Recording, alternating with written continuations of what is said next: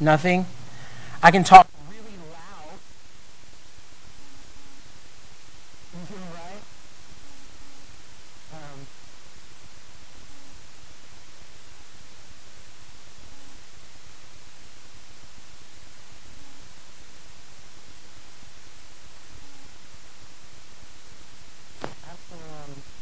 we can use a separate mic. Okay. Um, then,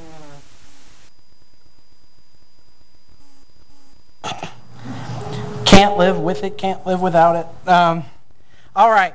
What's a joy to be here this morning. And with that said, I'm going to dismiss the kids for children's worship. Those that are here.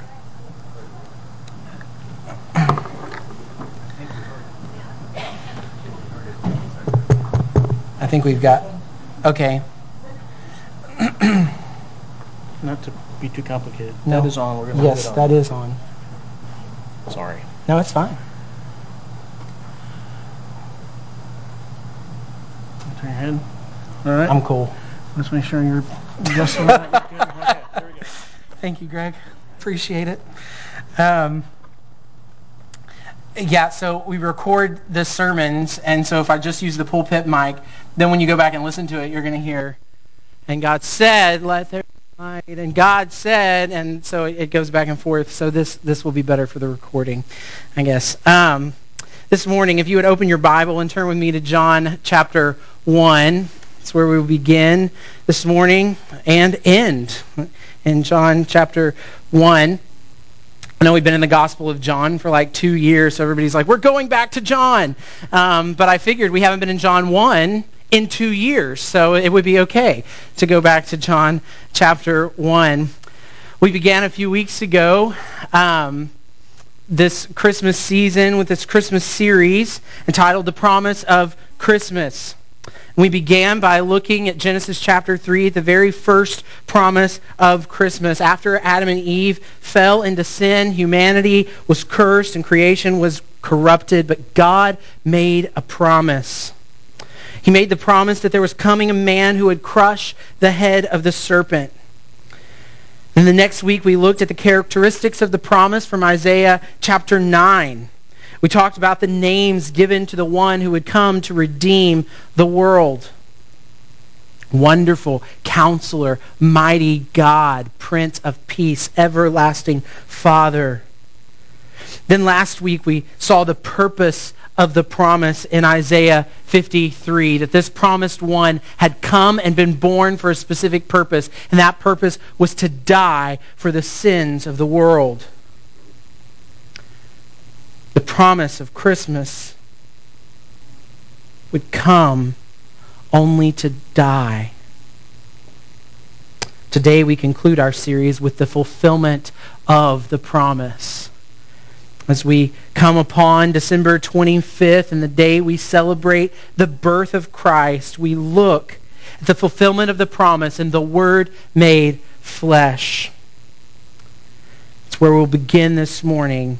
John chapter 1, verse 1. In the beginning was the Word. The Word was with God, and the Word was God. He was in the beginning with God, and all things were made through him, and without him was not anything made that was made. In him was life, and the life was the light of men. The light shines in darkness, and the darkness has not overcome it. And there was a man sent from God whose name was John. He came as a witness to bear witness about the light, that all might believe through him.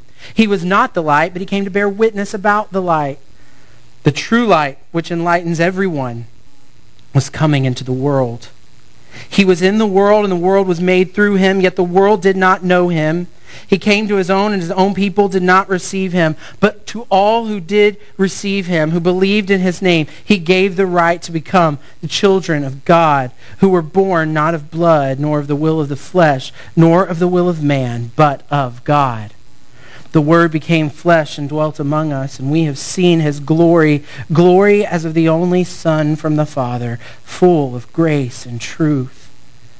John bore witness about him, and he cried out, "This was he of whom I said, he who comes after me ranks before me, because he was before me." And from his fullness we have all received grace upon grace. For the law was given through Moses. Grace and truth came through Jesus Christ. No one has ever seen God, the only God who is at the Father's side. He has made him known. Let's pray together. Father, we come before you this morning recognizing our sinfulness, our wickedness, our total depravity, and our total need for a Savior. God, we ask you this morning that as we approach this text, that we would not stand above the text, that we would not simply interpret the text, but God, that your text and this word would interpret us, that it would cut to our hearts.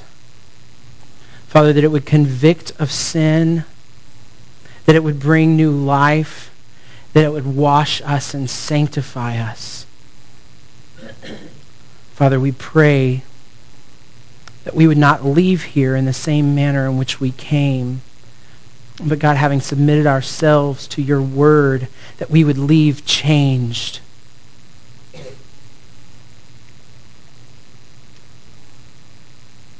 Father, now we ask, what we do not know, teach us. What we do not have, give us. Father, what we are not, make us. By the power of your Spirit, through the preaching of your word. We ask these things in Jesus' name. Amen. This first chapter of John's Gospel is referred to as the prologue. The prologue. It is the setting and the description of the one who would come. It sets up the whole Gospel of John. The first 18 verses of this chapter provide all the details concerning the promise of Christmas. They set the stage by telling us who he is, where he is from, what he has done, and what he will do. John opens his gospel with a simple yet profound statement. In the beginning was the Word. Now, on the surface, it doesn't seem to be that profound. In the beginning was the Word. But John's original audience would have read this statement, and their minds would have immediately gone somewhere else in Scripture. And yours may be doing the same at this very moment. In the beginning was the Word. We've read this statement before. In the beginning. In Genesis 1. Genesis 1:1. In the beginning, God. John purposefully echoes that statement here in John chapter 1. In the beginning was the Word. John doesn't begin with, in the beginning was God. Why doesn't he begin in the same way in which Genesis begins? In the beginning was God. Or in the beginning, God created. Instead, John begins with, in the beginning was the Word. John is setting us up to have a Trinitarian view of God. He doesn't begin with simply stating, in the beginning was God, because he recognizes that God is not simply one person, but he is three persons. He says, in the beginning was the Word, to tell us that the Word is eternal as God is eternal. John doesn't say, in the beginning, God created, and then go on to talk about the Word, because he doesn't want us to have a misconstrued idea that somehow the Word was created by God, that the Word came from God. But he wants us to understand that the Word is God. The fact that he tells us in the beginning was the Word sets up for us that he is suggesting that he was before all of creation. He goes on to explain that. He says in the beginning was the Word, and the Word was with God. The Word was with God. Again, setting us up for a view of a Trinitarian Godhead. Three persons, one God. He wasn't simply God, he was with God. Though this verse is often translated as the Word being with God, the Greek literally translates, the Word was toward God. The Word was toward God. See, the Greek here actually helps us understand what John is trying to say. He's not saying that in the beginning the Word was with God in the sense that God made him and he dwelled with God. John is saying there's some kind of relationship here. The word with, literally translating toward, means there's some kind of reciprocity between the Word and God. That they have some kind of relationship. The Word was with God, and then he says, the Word was God. The Word was God. Here John leaves the reader with no doubt as to the deity of the Word. He says, in the beginning was the Word was eternal, the Word was with God, he was one of the persons of the triune Godhead, and he said the Word is God, or the Word was God. He is deity. John makes perfectly clear the Word not only has relationship with God, but the Word is fully God. He clarifies this in the next verses when he tells us that the Word is creator. But first of all, I want to ask the question, why does John call him the Word? Why does he refer to him as the Word? John Piper raised this question in one of his sermons on John chapter 1. Why does God call him the Word? We could pose the question, why isn't he referred to here as the deed? In the beginning was the deed, and the deed was with God, and the deed was God. Why doesn't he call him the deed? Piper answers, a deed is more ambiguous than words. If we think our words are sometimes unclear and subject to various interpretations, our deeds are far more unclear and ambiguous. Words bring clarity to our deeds and more accurately capture the meaning of what we do. God is communicating here in John chapter 1 that he is not a God of confusion, but a God of clarity and communication. If he had said the word is a deed, the deed could be confused. But our words bring clarity to what our deeds are and what we mean by our actions. Piper then poses the question, well, why doesn't John call him the thought? The thought. In the beginning was the thought. The thought was with God, and the thought was God.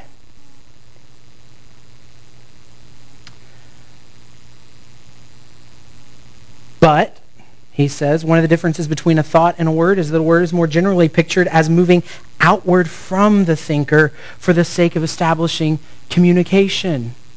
Our thoughts we keep to ourselves until we put them in words. So to call the Christ or the Word or the Logos, as it's here in the Greek, to call him the thought would mean that God keeps him to himself. He stays in God's mind and in his heart, but rather the Word goes out, establishing communication between God and man. The fact that God calls him the Logos, the very Word of God, speaks to who he is. He is God's communication to man. He has come to tell us things about God. The promise is fulfilled in the very Word of God. The promised one and the promise of Christmas is the Word. It doesn't stop there. Look with me at verse 14 through 16. The Word was made flesh.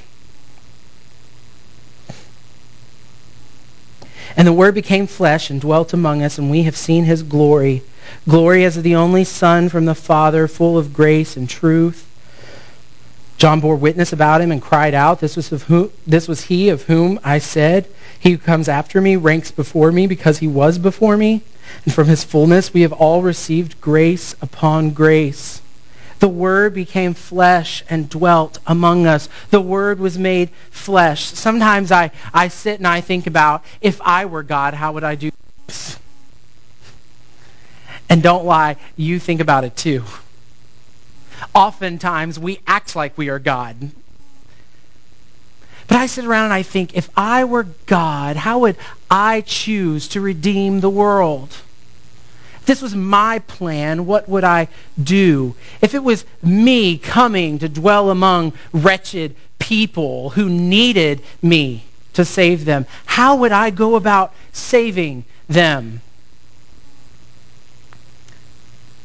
Well, if I was the only one who could save the world, I'm coming in splendor and majesty and glory, and everyone's going to know that I'm here to save them.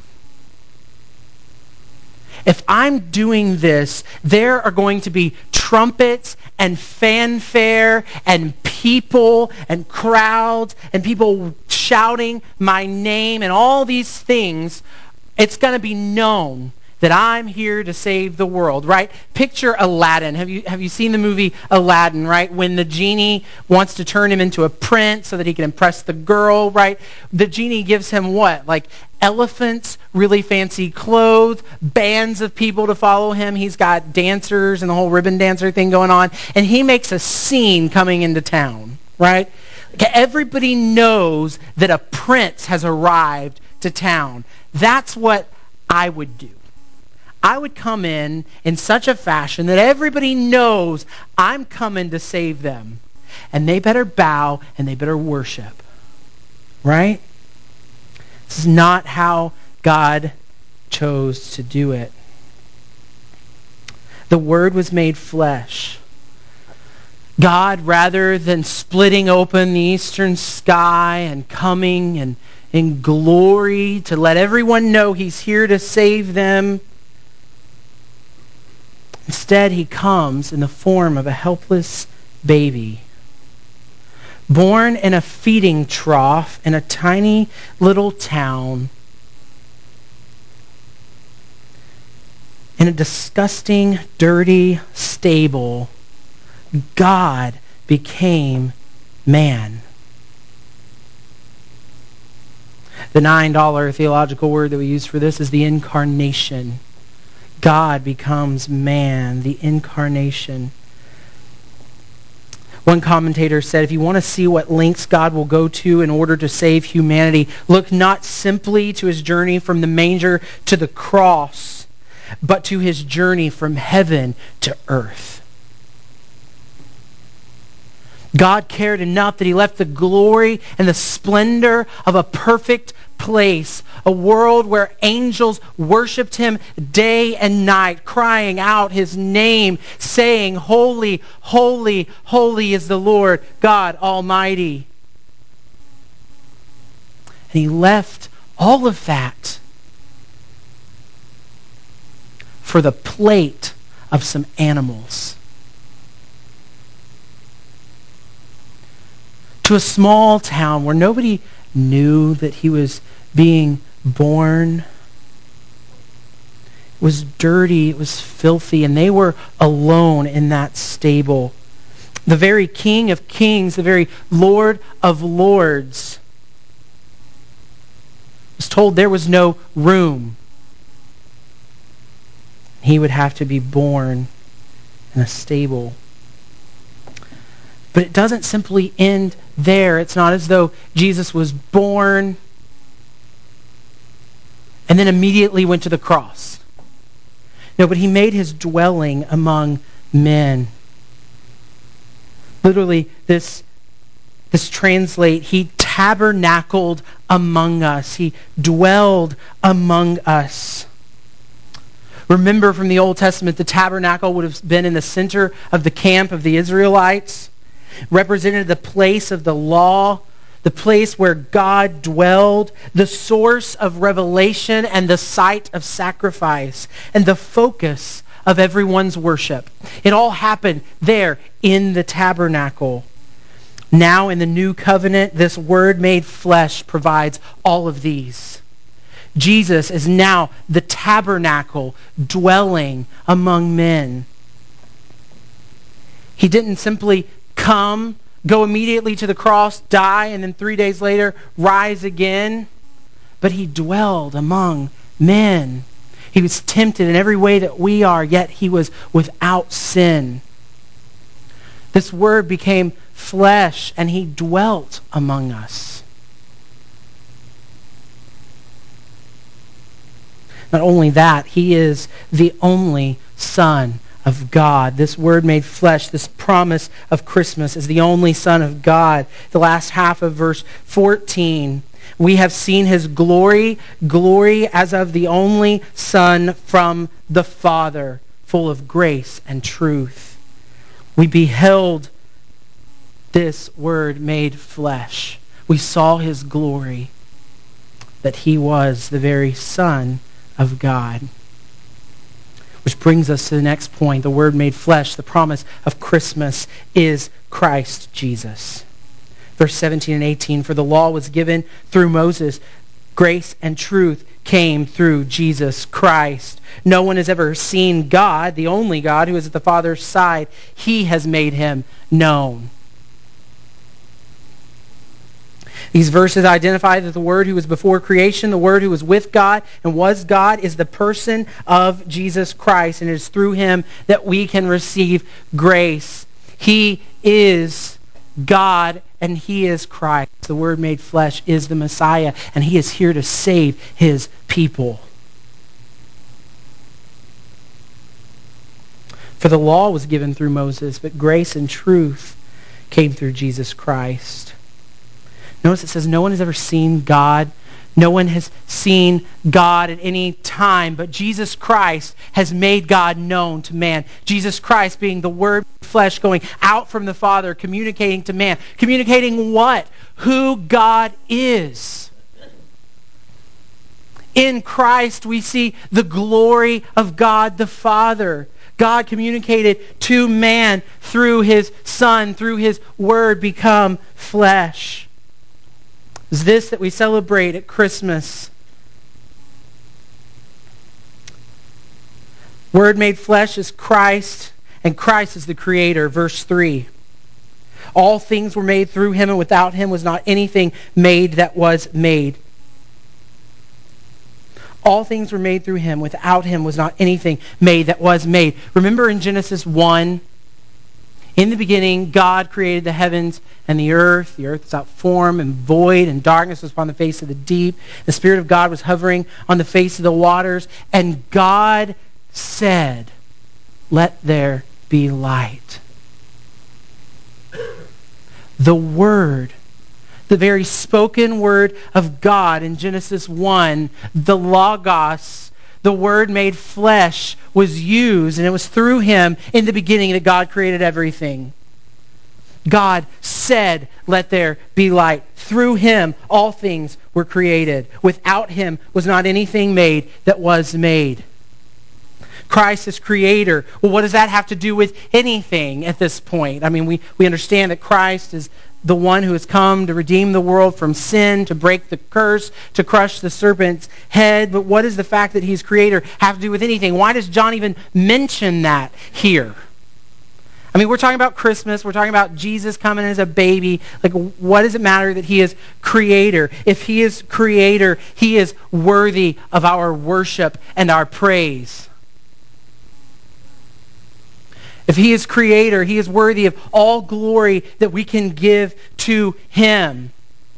John is saying, this baby, you should bow before this baby because it was through him that you were created. He is creator and he is worthy of worship. Not only that, but he is life and he is light. Look in verse 4. In him was life, and the life was the light of men. In him was life, and the life was the light of men. The light shines in darkness. The darkness has not overcome it. Jesus Christ brings life. Now you may say, well, there were people living when he came, right? Like, it's not like he was born and then creation came to life. No, they were living before, but Christ brings a new life, a better life, a more abundant life, the life that causes light, that brings about light. The world was full of darkness, living in sin. But Jesus came and brought a life that would bring light, that would make us the light of the world if we would put our faith in him. Christ is life and light. And there are only two things that we can do with the Word made flesh. There are only two responses that we can give to this Christ child, to the baby born in a manger. And John mentions them here beginning in verse 10. He was in the world, and the world was made through him, yet the world did not know him. He came to his own, and his own people did not receive him. The first option we have in responding to the Christ, in responding to this promise of Christmas, is to reject him. Is to reject him.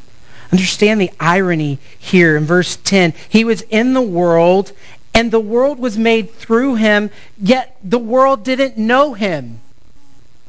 The very one who had given them life and breath. The very one who holds all things together by the word of his power. The world didn't know him.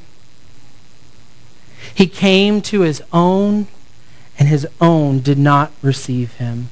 His own people did not receive him. Understand, the Israelites, for over 1,000 years, have been looking for this Messiah, the promised one, who in Genesis 3 was said he would crush the head of the serpent. Every time a woman was a child in the nation of Israel, she would wonder, am I going to give birth to this promised one?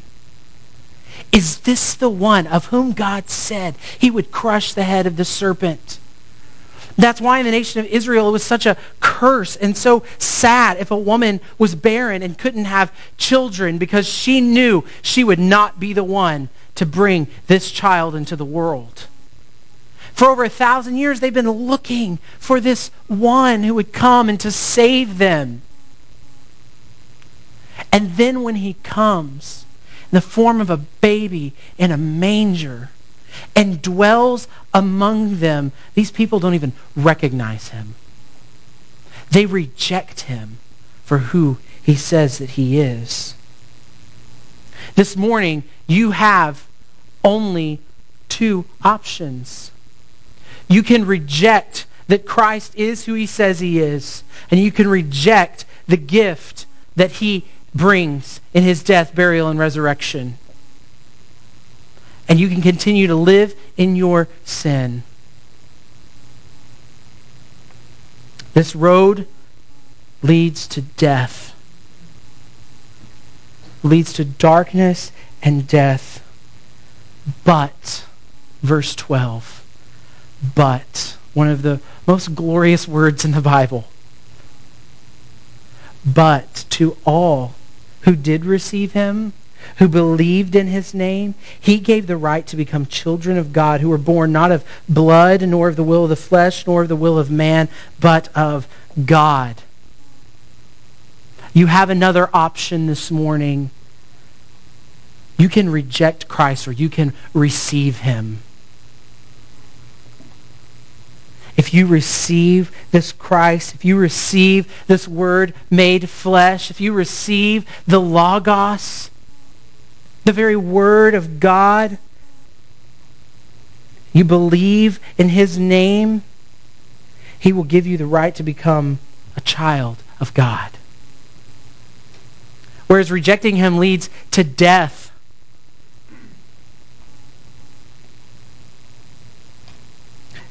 This road leads to life.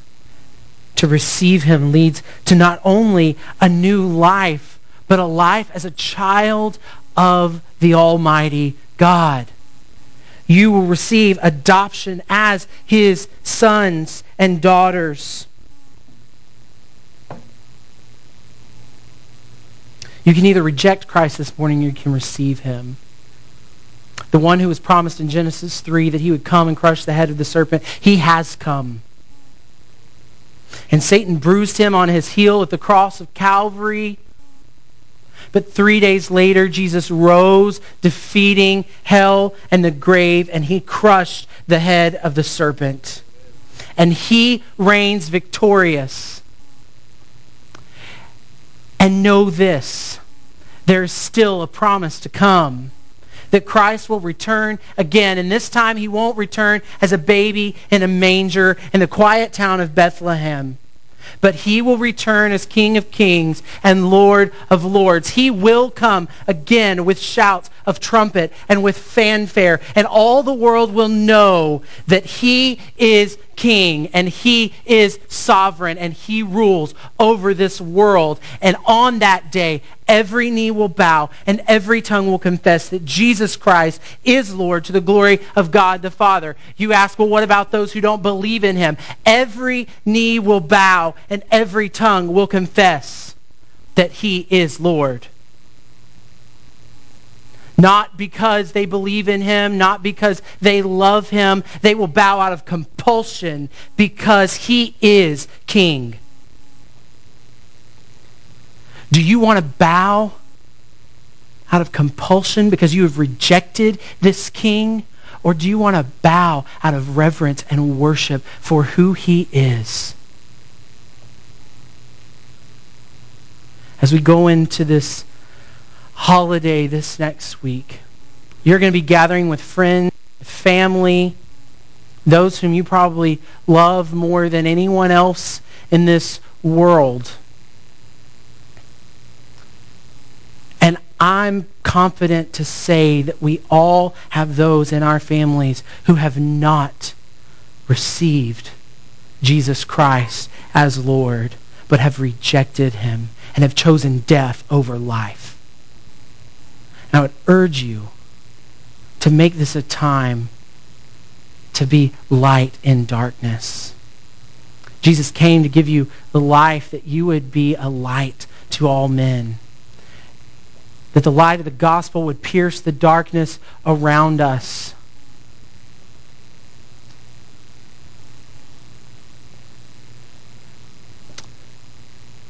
Pray that as we celebrate Christmas, that all of us would be able to truly celebrate Christmas. You can buy gifts, you can exchange gifts, you can have meals, talk about good times from this year. But if that's all it's about, you're just celebrating a holiday. It's no different than the 4th of July. But if you know Christ, if you've received the Word made flesh, you will truly celebrate Christmas as you celebrate the person of Christ and what he has done in your life and in this world. Let's pray together. Father, we thank you this morning for the Word made flesh. We thank you that you fulfilled your promise.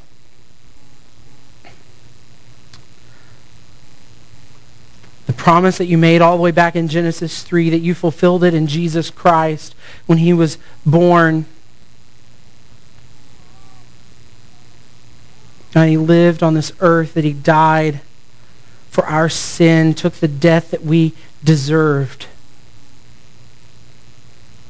And God, now he lives the life that we cannot live on our own. And I pray this morning that there are those here this morning who have not received Christ but have rejected him, God, that you would do a work in their heart.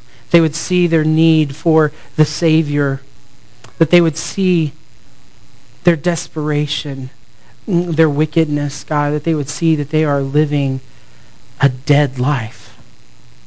that they are dead in their sins. But God, I pray that they would come to you for life in Christ. And Father, as those of us who have placed our faith in Christ await your glorious return, I pray that we would be faithful to share the gospel in season and out of season. God, right now we have the opportunity, because this is a holiday season, because we know what the true meaning of this holiday is, we have the opportunity to speak to our neighbors and our friends and our family about the true meaning of Christmas and about this promise of Christmas. And God, I pray that we not let those opportunities go by, but Father, we would be bold in declaring the gospel of Jesus Christ, that you would give us compassion for our neighbors, for our friends, for our family, that we would see their desperate need for the Savior, and God, that we would share with them the glorious gospel of Jesus. We worship you this morning. We thank you for all that you've done. And Father God, all that you will do through Christ. It's in Jesus' name we pray. Amen. You can stand with us this morning.